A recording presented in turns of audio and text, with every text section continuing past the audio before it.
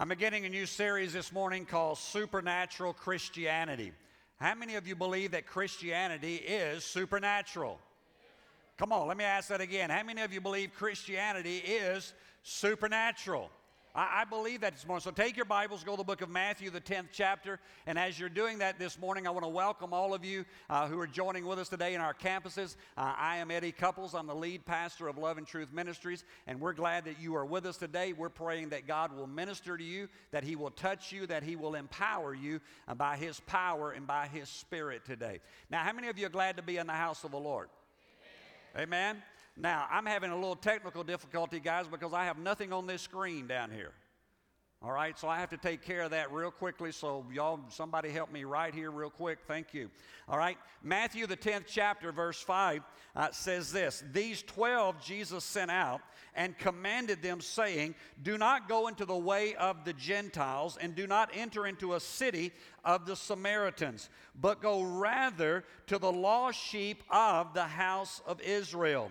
And as you go, preach, saying, The kingdom of heaven is at hand. Would you say that with me? The kingdom of heaven is at hand. Come on, let's say that again. The kingdom of heaven is at hand. Do you believe that this morning? I believe that the kingdom of heaven is here right now. Then he goes on to say, here's what he told them to do. He said, heal the sick, cleanse the lepers, raise the dead, cast out demons. Wow. Freely you have received, and freely give.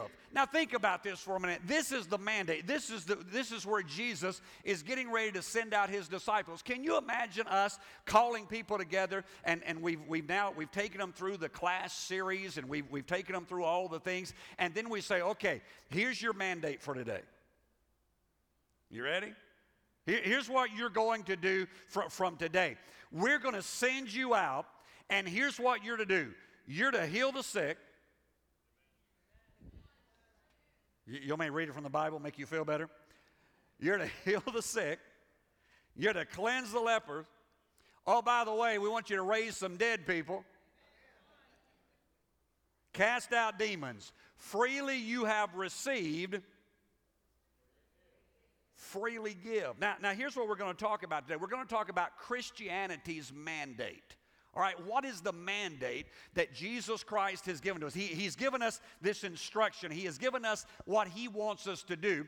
And yet what we find is that we find the church is in the business of a lot of things that Jesus didn't tell us to be in. Jesus never told the church to be in chicken dinner business. Jesus never told the church to be in the raffle business. Jesus never told the church to be selling stuff. Well, hallelujah. Jesus told the church, here's what I want you to do. You have received freely. I want you to take what you have received, and I want you to give that. I want you to go about healing the sick, cleansing the lepers, raising dead people, and I want you to go forth, and I want you to proclaim the gospel of Jesus Christ. Now, I want to tell you something. Before we can fulfill that mandate, we've got to settle some things. Because I can tell even this morning as I'm saying that I'm getting resistance already. It's kind of like, well, you've got to understand, that was the church in the first century. Really? Yeah. Have you ever read a little scripture that says Jesus Christ the same? Yesterday, today, and what? Forever. He doesn't change. So if He told the first century church, this is what I want you to do you think He's changed His mind? I mean, has He come up with a new plan and new focus, a new something that or has He got the same mandate for us today? But for us to do what God has called us to do, we've got to settle some things. And I want to give you 4 things today that you have to settle if you really want to move in the supernatural power of Christianity. I believe this with all of my heart, that we have got to come to the place that we go back to our roots, we go back to the Bible, and we understand what it is that God said we were supposed to be doing. It's not enough just to read the Word. We need to be acting the Word.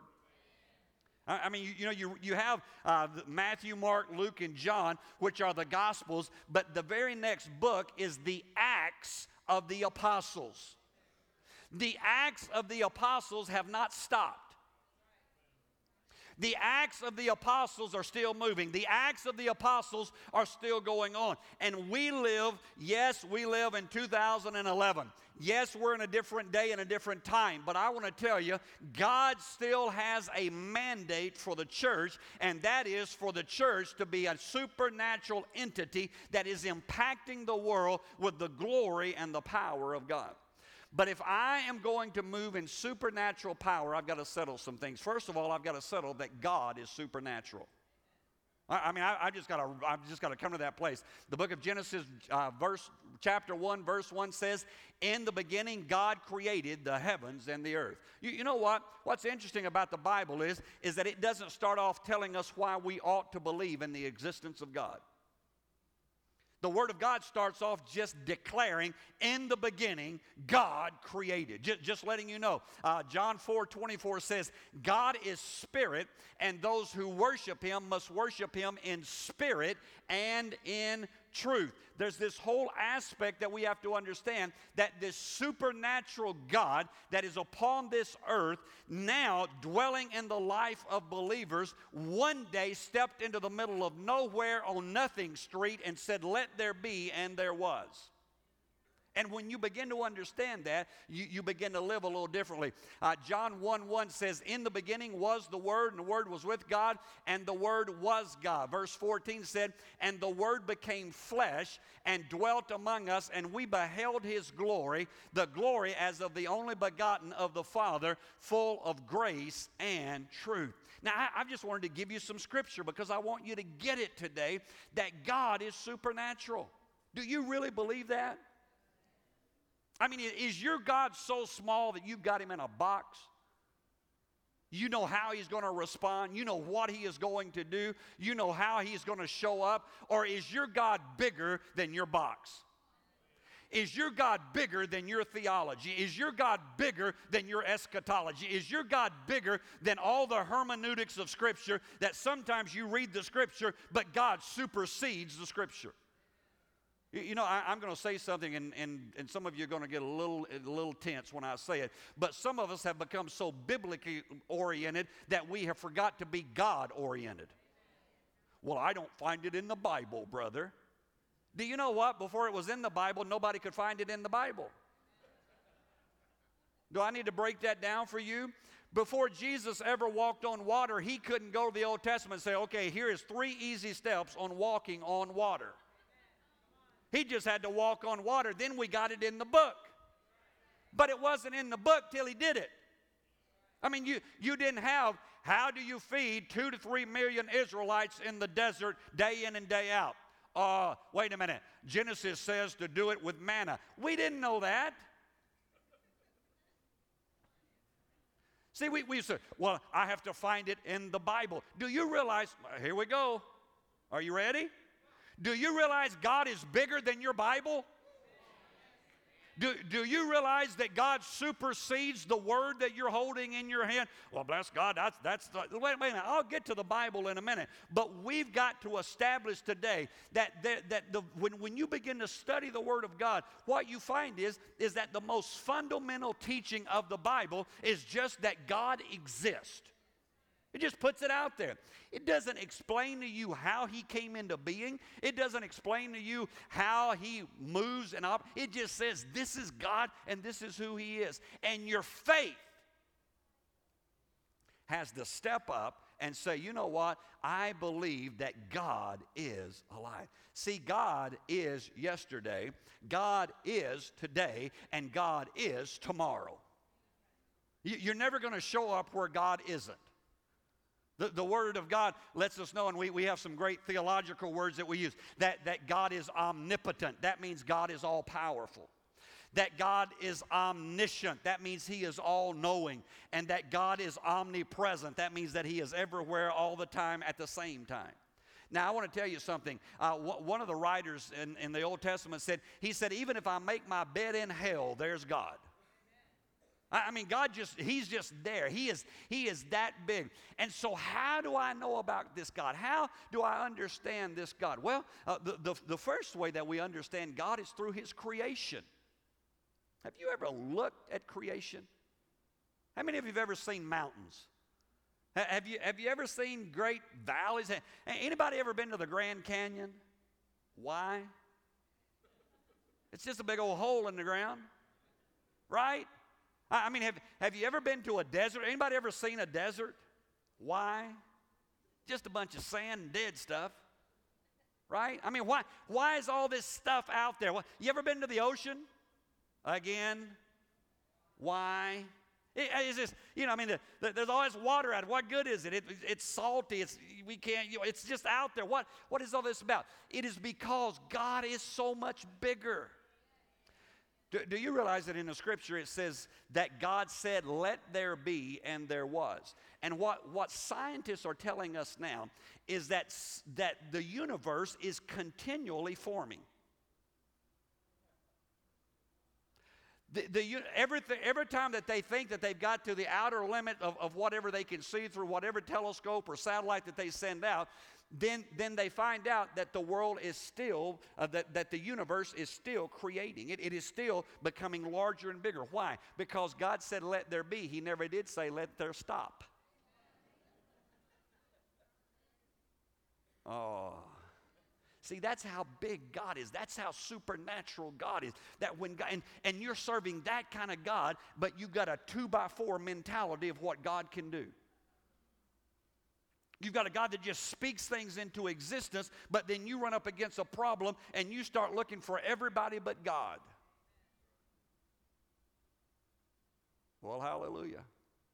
See, you have to settle, first of all, that God is supernatural if you want to be a Christian who is supernatural. The second thing you've got to settle that's supernatural is that the Bible is supernatural. Now, I know I kind of upset some of you a while ago when I talked about God being bigger than the Bible, but He is. That doesn't take away from the Word of God. 2 Peter 1:21 says this, "For prophecy never came by the will of man, but holy men of God spoke as they were moved by the Holy Spirit." Hebrews says it this way. Hebrews 4:12 says, "For the Word of God is living and powerful and sharper than any two-edged sword, piercing even to the division of soul and spirit and of joints and of marrow, and is a discerner of the thoughts and the intent of the heart." That's the Word of God. Have you ever read the Word of God and all of a sudden it was like it pierced right inside of you? That's what the Bible says that it does. You say, "Well, I don't believe the Bible. There's contradictions in the Bible." Do you know every time that somebody thinks there's a contradiction, it's proven later they were wrong, not the Bible? Archaeologists have for hundreds of years said, well, there's certain cities that the Bible refers to that aren't there. And yet what they find is that every time they say that history does not prove what the Word of God says, give them a few years, give them a few hundred years, and all of a sudden they'll find that city that they said never existed. They'll find that person. They've said for years, well, King David did not exist. And then all of a sudden, a few years ago, they found an archaeological dig. They found something referring to King David. I mean, it's time and time again. You can go study it. Time and time again. I know that there's the Christopher Hitchens and the idiots out there. In fact, the Word of God says they're fools. The Bible says the fool has said in his heart, there is no God. Bill Maher is a fool. What do y'all get so nervous about? The Bible says that he is.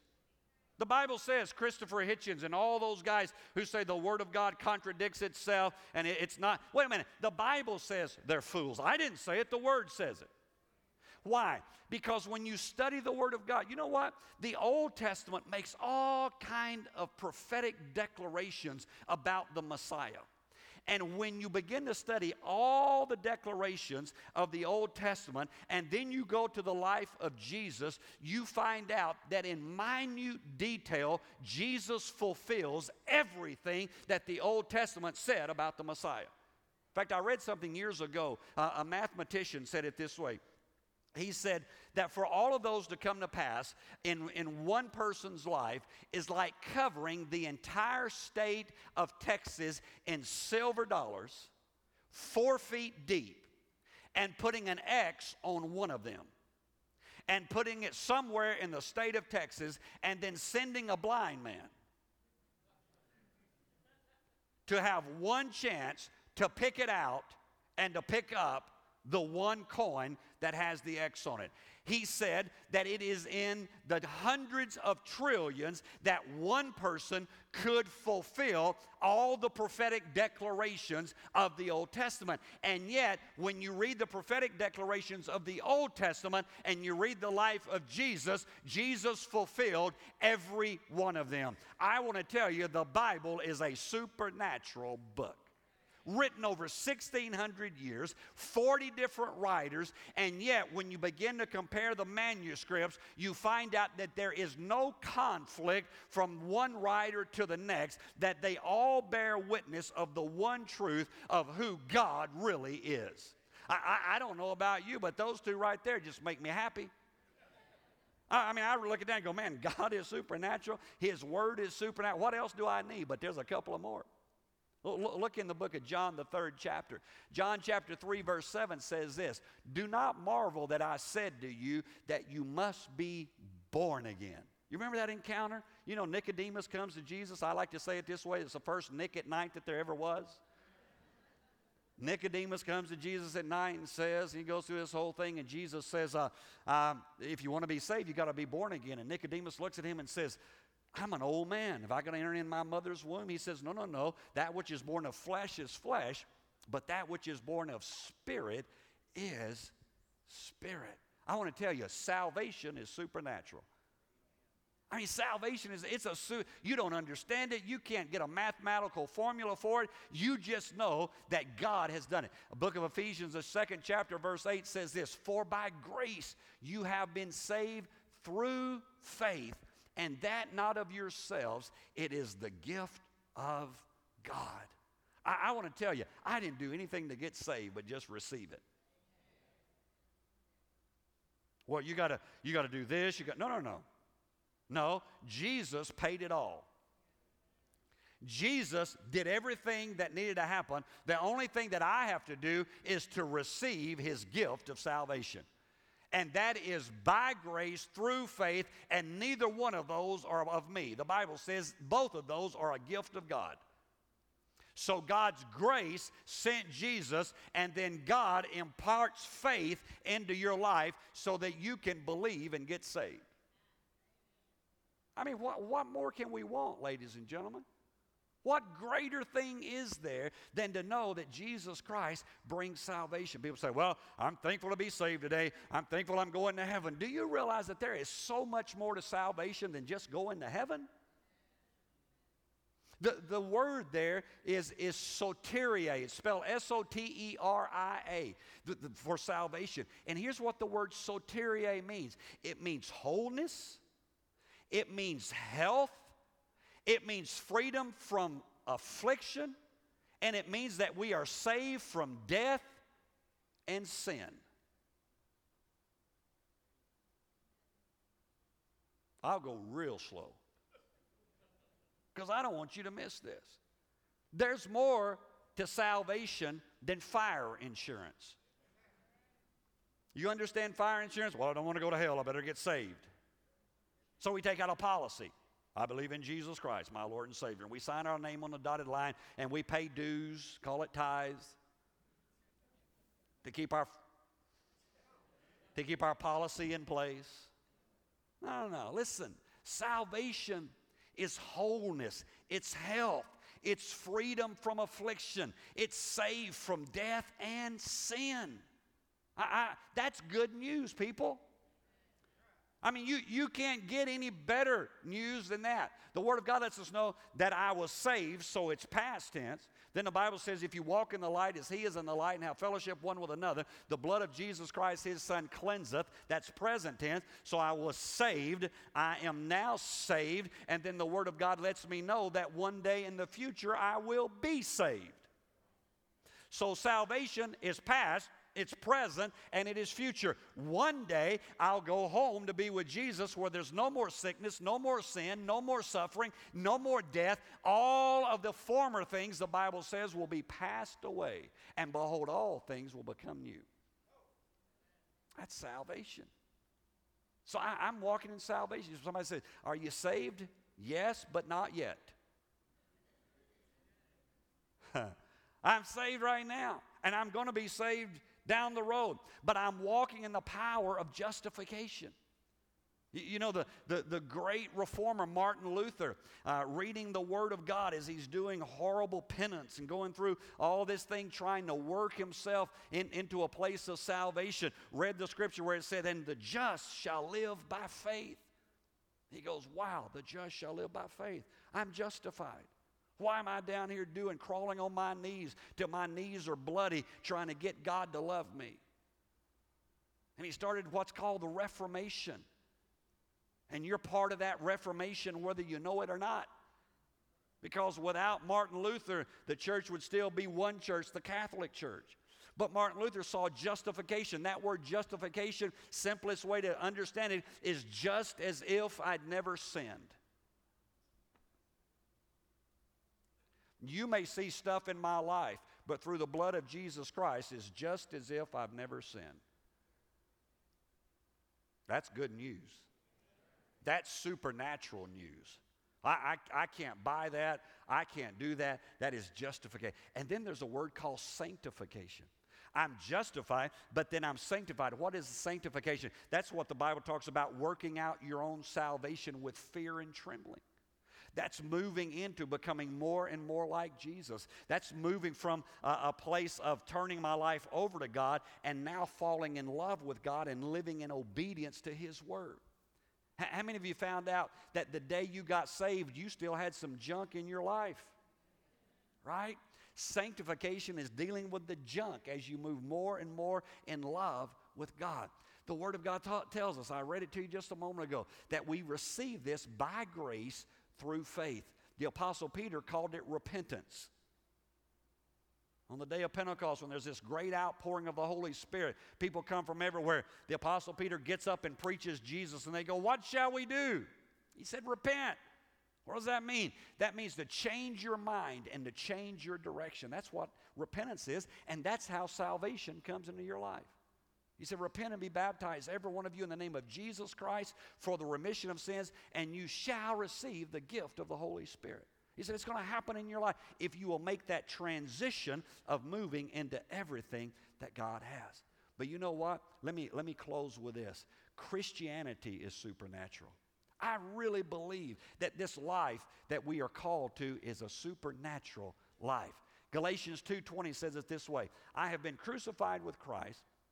It is no longer I who live, but Christ lives in me, and the life which I now live, in the flesh, I live by faith in the Son of God who loved me and gave himself for me. It's a supernatural life. John 14, verse 12 says, most assuredly I say to you, he who believes in me, the works that I do, he will do also. Now that's great. Have you ever read what Jesus did? Pretty cool stuff. Water to wine, lepers cleansed, deaf hear, mute speak. I mean, on and on and all these things.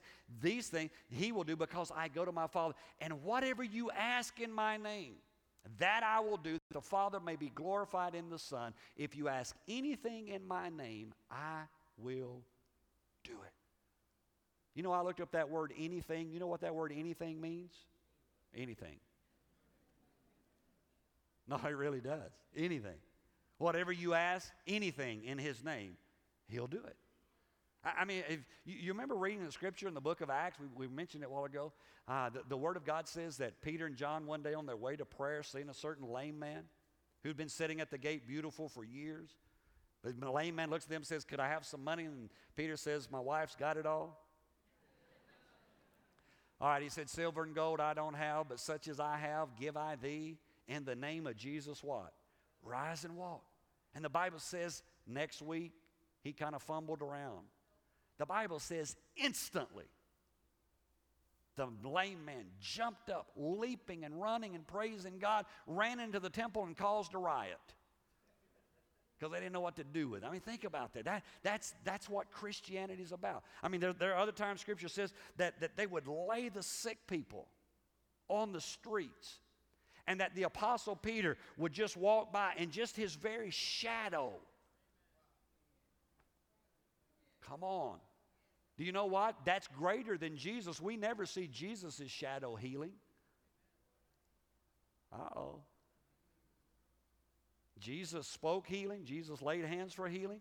But nowhere in Scripture does it say Jesus' shadow healed, but Peter's shadow healed. Paul sent out cloths that had been prayed over, and they took them to sick people. Sick people got healed. Guess what? I don't find in Scripture where Jesus sent out cloth. What are you saying, Pastor? I'm saying that the things that Jesus did, not only did they do those things, greater things than this shall you do, because I go to the Father. People always come to me after I preach a sermon like this or a series like this and say, well, but you know, we don't have miracles anymore. Really? Well, you've got to understand that when the last apostle died, that there was no more healing. Really? Can you imagine that? Can you imagine the church going, John is on the Isle of Patmos, nobody knows where he's at or what he's doing, he's just out there, they've put him out there, they've abandoned him, they've left him out there, and you go to church on this Sunday, and everybody's getting healed, all the miracles are taking place, all the gifts of the Spirit are working, and you show up the next Sunday to have church, and you can't do any of it. And you go, wait a minute, last week we healed. And somebody goes, oh, you know what, I bet John died. Come on. Do you really think that? Study church history and you'll find that's not true. I mean, study the post-apostolic fathers. Study those men who came along. They perform miracles. The one thing that I will tell you about the Catholic Church at least still believes in miracles much more than the Protestant church does. Right? Come on. People always say, well, you know, we're past we don't need miracles anymore. Really? Are you kidding me? Have you looked at our world lately? Have you looked at your life lately? We don't need miracles. Do you know anybody that's addicted to drugs or alcohol or pornography? They need a miracle. You know anybody who's sick and the doctors don't know what to do? They need a miracle. Do you know anybody who doesn't have what they need financially and they can't get it from the bank or their best friend? I want to tell you, they need a miracle. And you know what? God's still in the miracle working business. People come to me and I just say, wait a minute, let me just share with you what I know. See, because I grew up in Africa. And when you grow up in Africa, it just messes you up for America. I mean, you know, it just you just can't be normal. But as a small child, I remember there's a rainstorm where we lived in Liberia, where I was born, that you have 6 months of rain and 6 months of dry. But it rained every day, horrendous thunderstorms. And one day there's this clap of thunder after a lightning bolt hits on the mission station. And all of a sudden, some of the young boys are running. We had a school on the mission station. Some of the young boys are running to my father, and they're saying, Brother Couples, Sister Gruce is dead. Now, Sister Gruce was the other. Her name was Pauline Gruce. She was the other missionary on the mission station.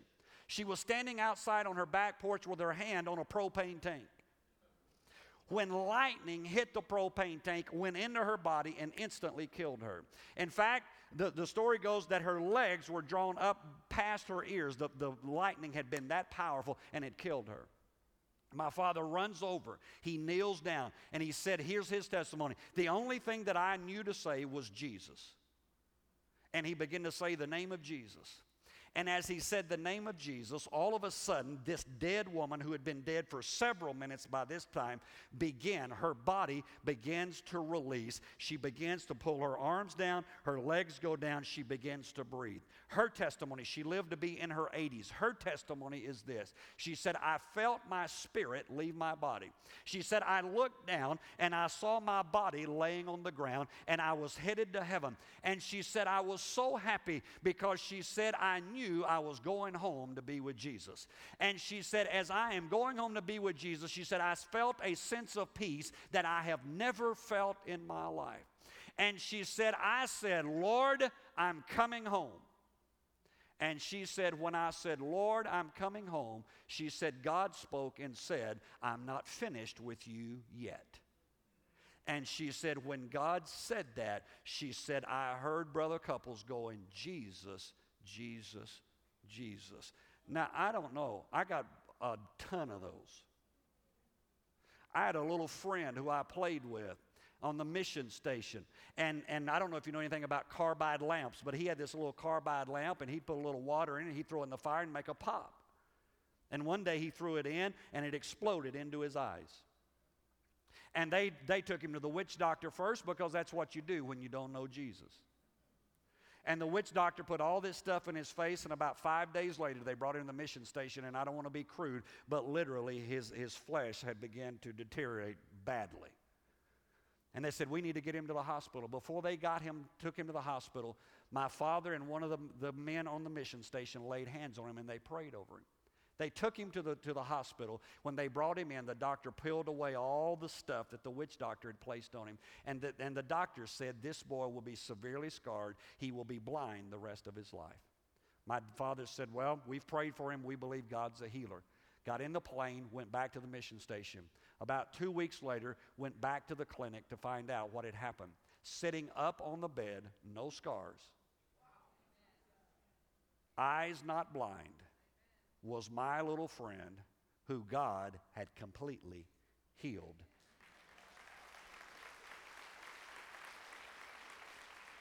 So I want to tell you, you've come along way too late. Because when you're born in that environment, you may have an argument, but I've got an experience. You may have a logical, theological persuasion, but I have already seen what God can do. And not just then. I have seen God over the past few years, even in this house, perform miracles in people's body. I watched just a couple of weeks ago as our interns laid hands on people in a prayer meeting, and I had people testifying that God had instantly healed them in a prayer meeting as we prayed over them. I want to tell you, I know that God is a supernatural God, and that Christianity is supernatural, and we've got to come to that place where we are believing for exceedingly abundantly above all that we can ask or think, according to the power of the Holy Spirit that dwells within us.